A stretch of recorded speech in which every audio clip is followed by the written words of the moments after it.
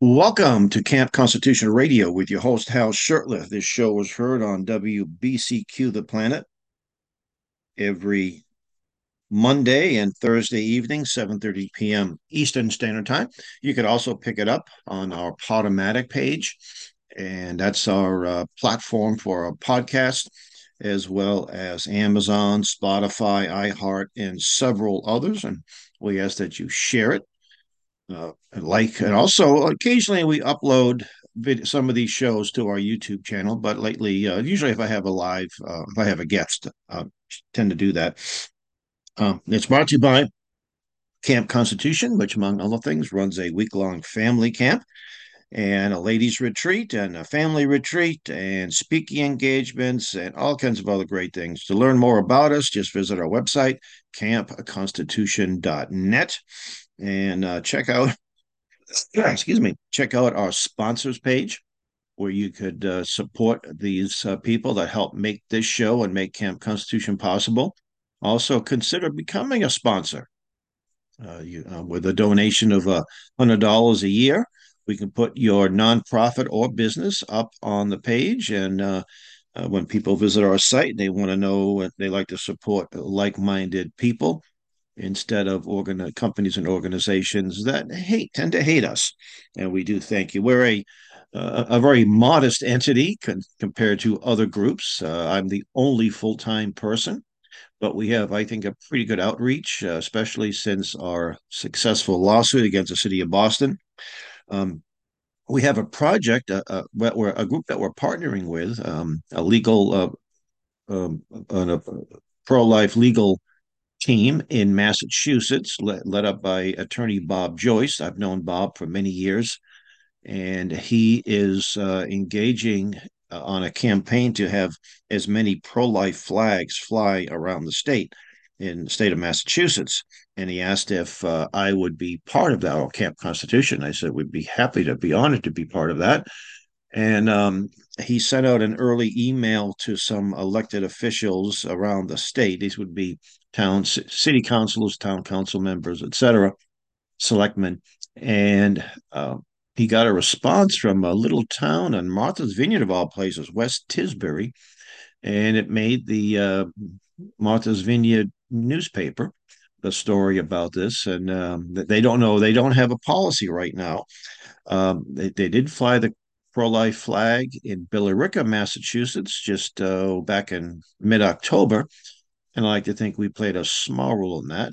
I think we motivated the people involved because of our lawsuit, but we also got a chance to testify at a hearing. And in fact, I was notified the afternoon of the hearing, and I didn't drive down to Billerica. I went on to Zoom or Skype, can't remember which. And I just pointed out to the selectmen that it cost the city of Boston it cost over $2.1 million.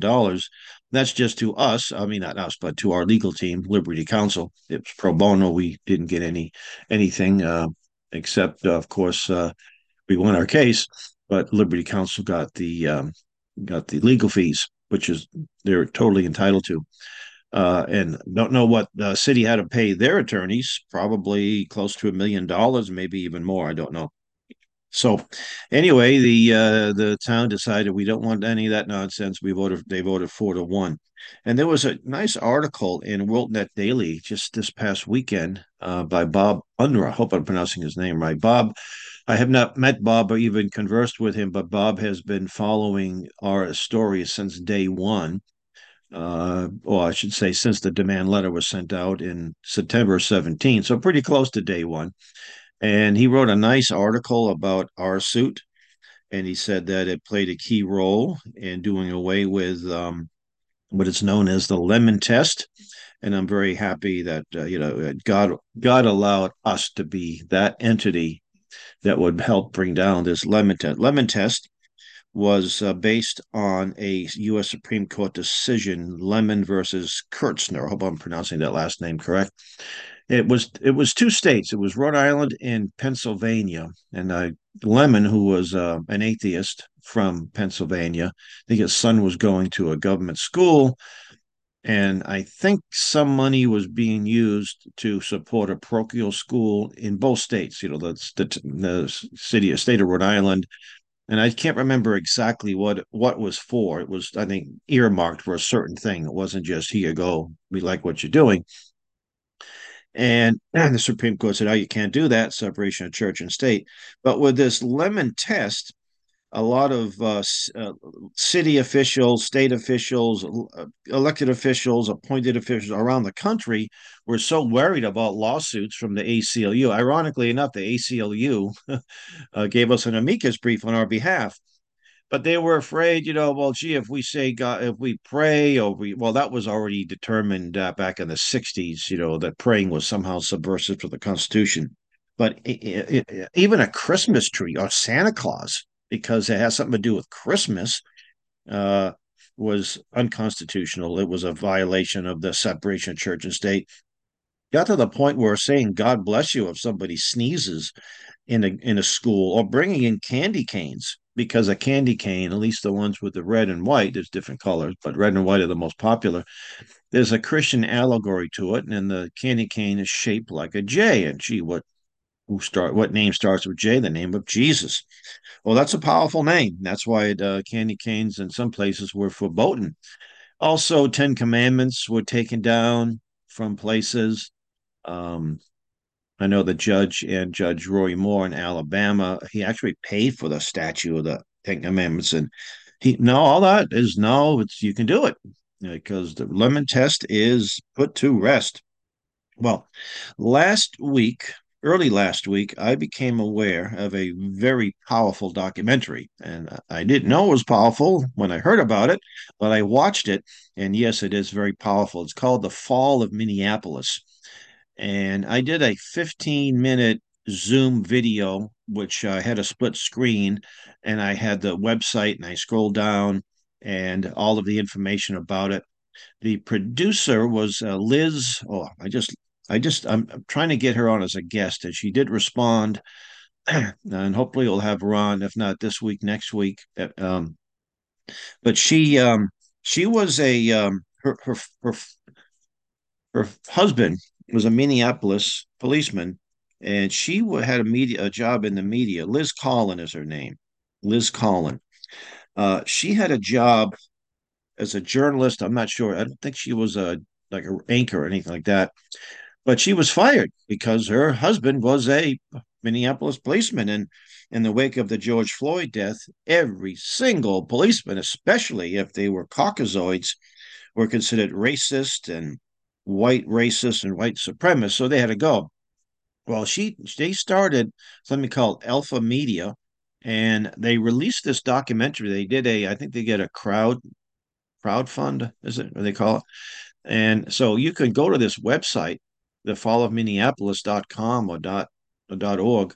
I think it's a .com. And you can see this free of charge. They do ask for donations. And Liz interviews Derek Chauvin from prison, and not she didn't go to see him, but he's on the phone. She interviews Derek's mother. She interviews a few of the other officers that were involved in the incident. She interviews people who are forensic experts. She interviews a few officers who have since retired, who had some knowledge of George Floyd. In fact, a lot of knowledge of George Floyd, and a lot of footage of the horrible carnage that went on and the lies. There's film clips of the police chief, whose name I don't recall, basically lying, saying that the particular hold that Derek had on Floyd was authorized. In fact, they trained the police to do that.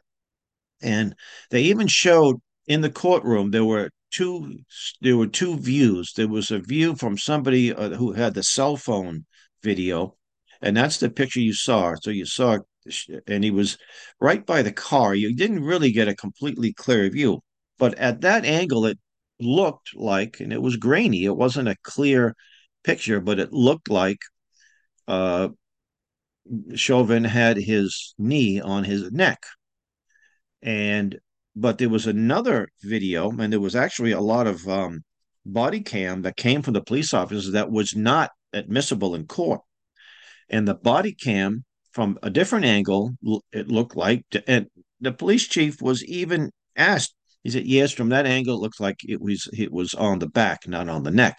So he said that, but there was such it was a mob jury. They actually went. It was really it was one of the worst examples of justice in this country. He had to be found guilty, and all those cops that entered that call answered that call. In fact, it starts off with the police officer, who, by the way, was black. The initial police officer who made the arrest was a black man. His father's black, his mother's white. They interviewed the mother. And of course, Obama's a black man and he has a white mother.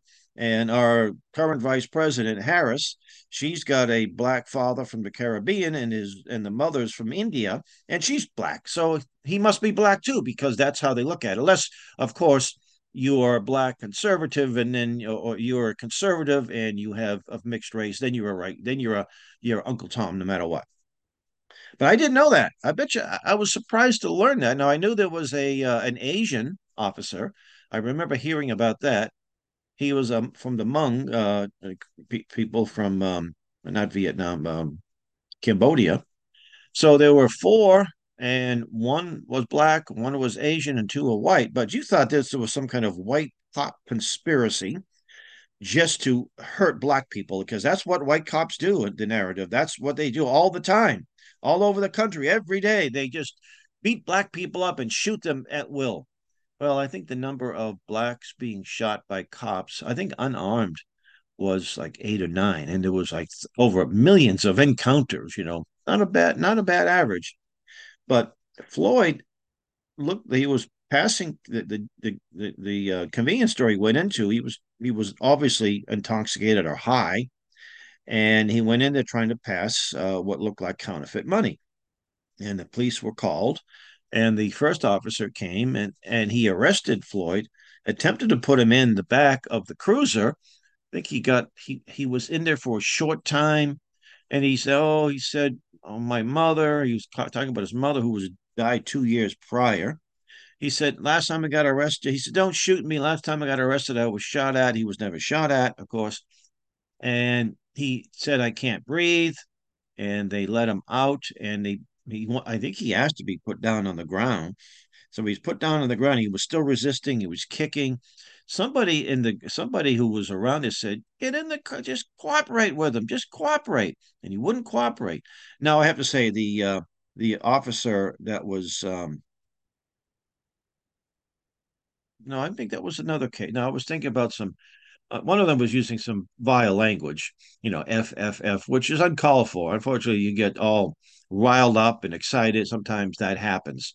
Um, but anyway, if he simply just complied and went in the cruiser, he would not have been. He would have been arrested. Probably went back to jail. Also points out that Floyd had a very, very lengthy criminal record, including putting a gun in the stomach of a woman in a house invasion.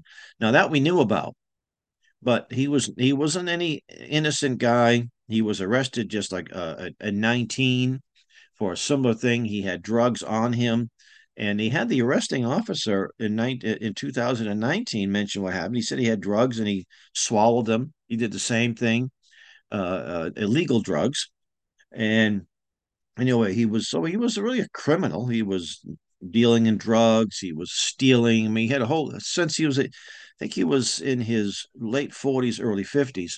The initial autopsy said he was did not die of asphyxiation, but he died of drug overdose. He had fentanyl. He had some COVID in his body. He was a lot of fentanyl. He had hypertension, untreated. It wasn't being treated for, so that didn't help any. And his arteries were pretty in pretty tough shape for a guy at his age. He was not in good health. But most drug addicts, especially have been doing it for years, don't tend to have the pictures of health. And for that, of course, all that was thrown away. The family got their own autopsy, and they said, "Oh, asphyxiation. That's the one they seem to use." In the court.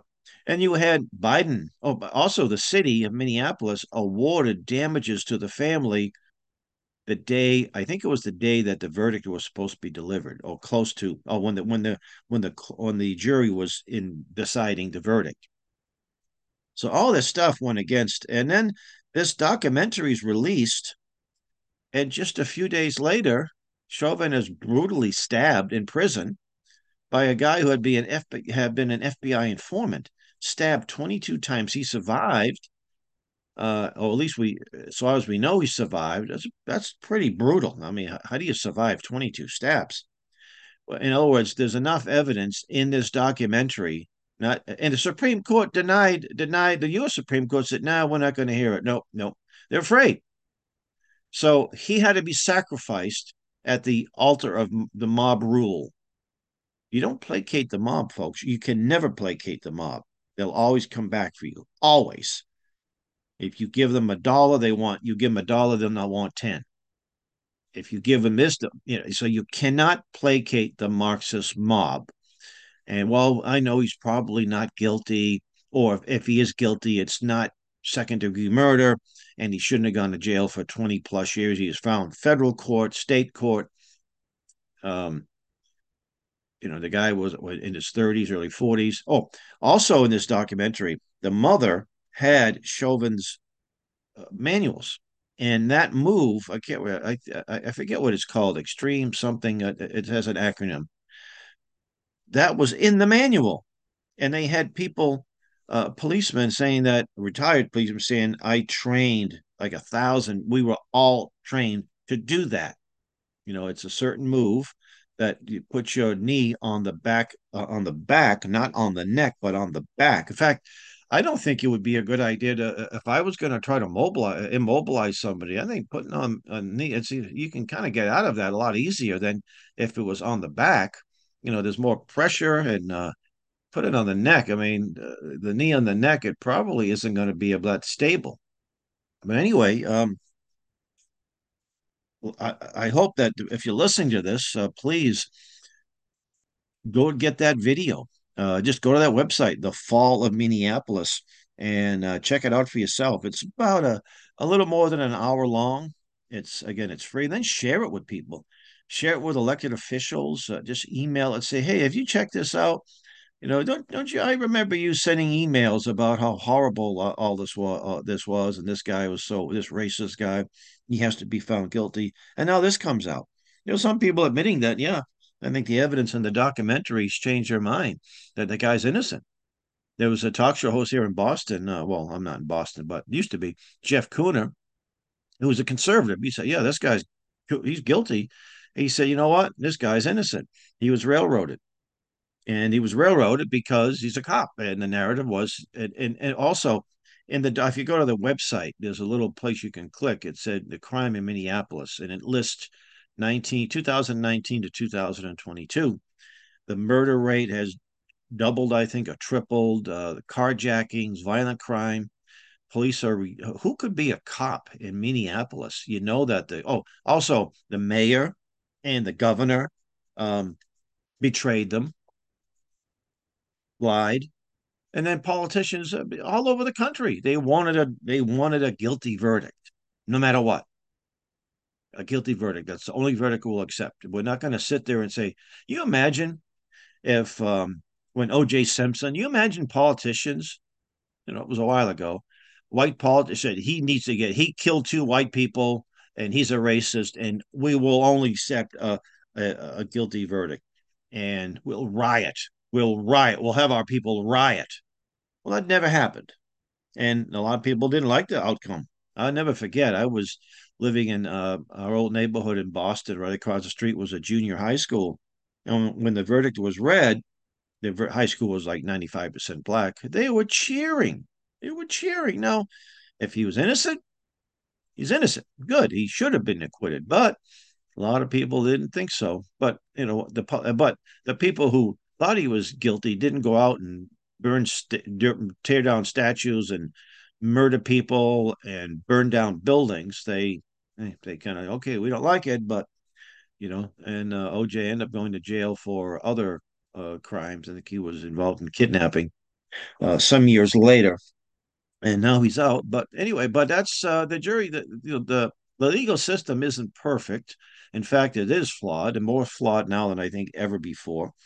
I recall that a professor of mine and my junior college, he law professor, Jerry Van Dam. He said that in the United States, he said you have a chance at justice. He didn't say you will get it. You have a chance of it. And that is, he said, but that's saying a lot because in most countries you don't have a chance at justice. You know, it's a kangaroo court. And of course sometimes when a person is guilty, they walk away on a technicality, or today with all of these Soros-backed attorney generals and prosecutors, they're not even charging people for these crimes, and some of them are quite serious. Or if the person isn't arrested for the felony of, say, stealing, they let them out, and then they turn around and they commit a murder or commit something more dangerous and more destructive. In fact, Kamala Harris, she helped raise money to give bail to these people in Minneapolis and Minnesota that were rioting. And one of the persons that was released due to the fundraising went out and killed somebody. But you didn't hear that. You didn't hear all of these righteous, smug Joe Scarborough types, saying anything about it. Like it never happened. And I'd like to talk a little bit about Joe Scarborough too. Now he must be on some type of psychotropic drugs, and he's been off his meds lately. That's the only thing I can explain. Or he's just insane. That could be a reason too. But he's ranting and raving about Trump, and Trump's going to if he gets reelected, he's going to execute people and arbitrarily. Well, and then he said something like the fact that he didn't do it in the before means he's going to do it in the future. Well, Trump says a lot of things. Sometimes, some of us would say, okay, you don't need to make a comment about this. We love you, but silence is golden sometimes. Shut up. You don't have to make it. Sometimes he could be a little over the top, and sometimes a little more than a little over the top. Nevertheless, he didn't put anybody in jail. He didn't weaponize the FBI. In fact, the FBI had already been weaponized under the Obama administration, and all the holdovers were there. It's not like Trump fired every single FBI agent or every single person. He fired one, and replaced him with somebody probably worse, Christopher Wray. So the FBI has been weaponized to go after people who the Biden falls with. You don't hear Scarborough complain about that. He didn't get up there and say Joe Biden. He's defending Biden. He said, "Oh, this guy is great. 50 years of experience. Wow, he's such a wonderful one." You got to be kidding. He went after his Justice Department went after a pro-life father who had involved in a skirmish outside an abortion mill where he was defending his son. I think it was in Philadelphia. The local police just, said, we're not filing any charges. The FBI stormed his house, like it was either early in the morning or the middle of the night, with guns drawn and all this, and arrested him. And then they said, oh, by the way, all traditional Catholics are potential terrorists. And now it looks like it. If anyone who even thought of supporting Biden, Trump, are now suspect of some. So they're really you don't hear Scarborough say a word about that. Nothing, because he's one of them. But it was interesting. I remember when he first got elected. It was that year there was a big turnover, lots of freshmen, and that's the year I think for the first time in a long time that the Republicans actually won the House of Representatives. They had a good, strong majority. People were very disappointed with what was going on with the Clinton administration, and there was a big, big turnover. And Scarborough was one of them. And I remember that he co-sponsored a bill that Ron Paul submitted. It was called the U.S. What was a bill to get us out of the UN, U.S. Sovereignty Restoration Act. And he gladly signed it. He was a pretty good conservative. And he actually went to a John Birch Society Council dinner in California as a freshman. So it was 1996, I believe. And I have a recording of that. And I got that recording, and we converted it to a video. So it's on our YouTube channel. And he didn't just show up because he was given a big honorarium and okay, I'll speak to he had a couple there I knew, the Ruckles, Walt and his wife. They lived in his district. They were big supporters of his, and no doubt big donors. And he's praising the JBS, and he's saying how the JBS holds him accountable, et cetera, et cetera. It's like a thorn in my side. If I get a bill, they want me to vote a certain way. And he thought that was good. And here he was, he was an anti-establishment conservative. There's a lot of people that call conservatives, but their voting record isn't that great. They're Republicans and they're moderates, and they pretty much go along with all of the international stuff. The funding for the UN, funding for the International Bank, funding to China, funding here, funding there. But he wasn't. But then he changed. So I don't know exactly. He spent several terms. I know he resigned. He got divorced because he was involved with a pre-marriage, not premarital, but an adulterous relationship. Uh, and next thing you know, he's MSNBC, and I guess he had an affair with Mika. I think. Well, now he's married to her. I can't remember. Don't hold me to it. I can't remember. I was reading a little bit about that, but I think he was married when he was working with Mika, and they had an affair. He ended up marrying her. Now, Mika Brzezinski is the daughter of Zbigniew Brzezinski. He was one of the top globalists, deep staters of his time. He was the man who was pretty much the founder of the Trilateral Commission.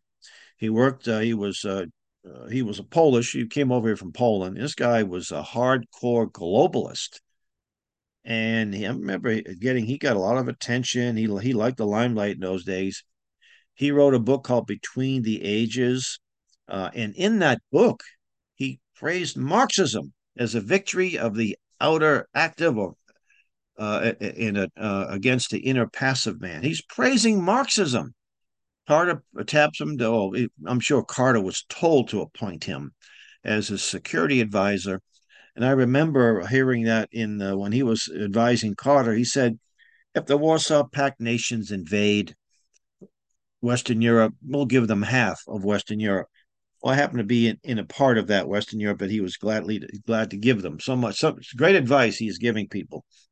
So that's his background. He's now married to one of and she's, the apple didn't fall far from the tree, as the old saying goes. She's a committed globalist too, and he's spewing his nonsense. I just hope that I don't think there are that many people watching MSNBC. I can't imagine, and I think sometimes people on Fox and Newsmax are the only ones that watch it, and then they report on it, like the TV show The View, with those obnoxious lefty women spewing their nonsense. I don't know how many people watch it, but it looks like most of the people who watch it are those on Fox News who then report about it and give attention to them.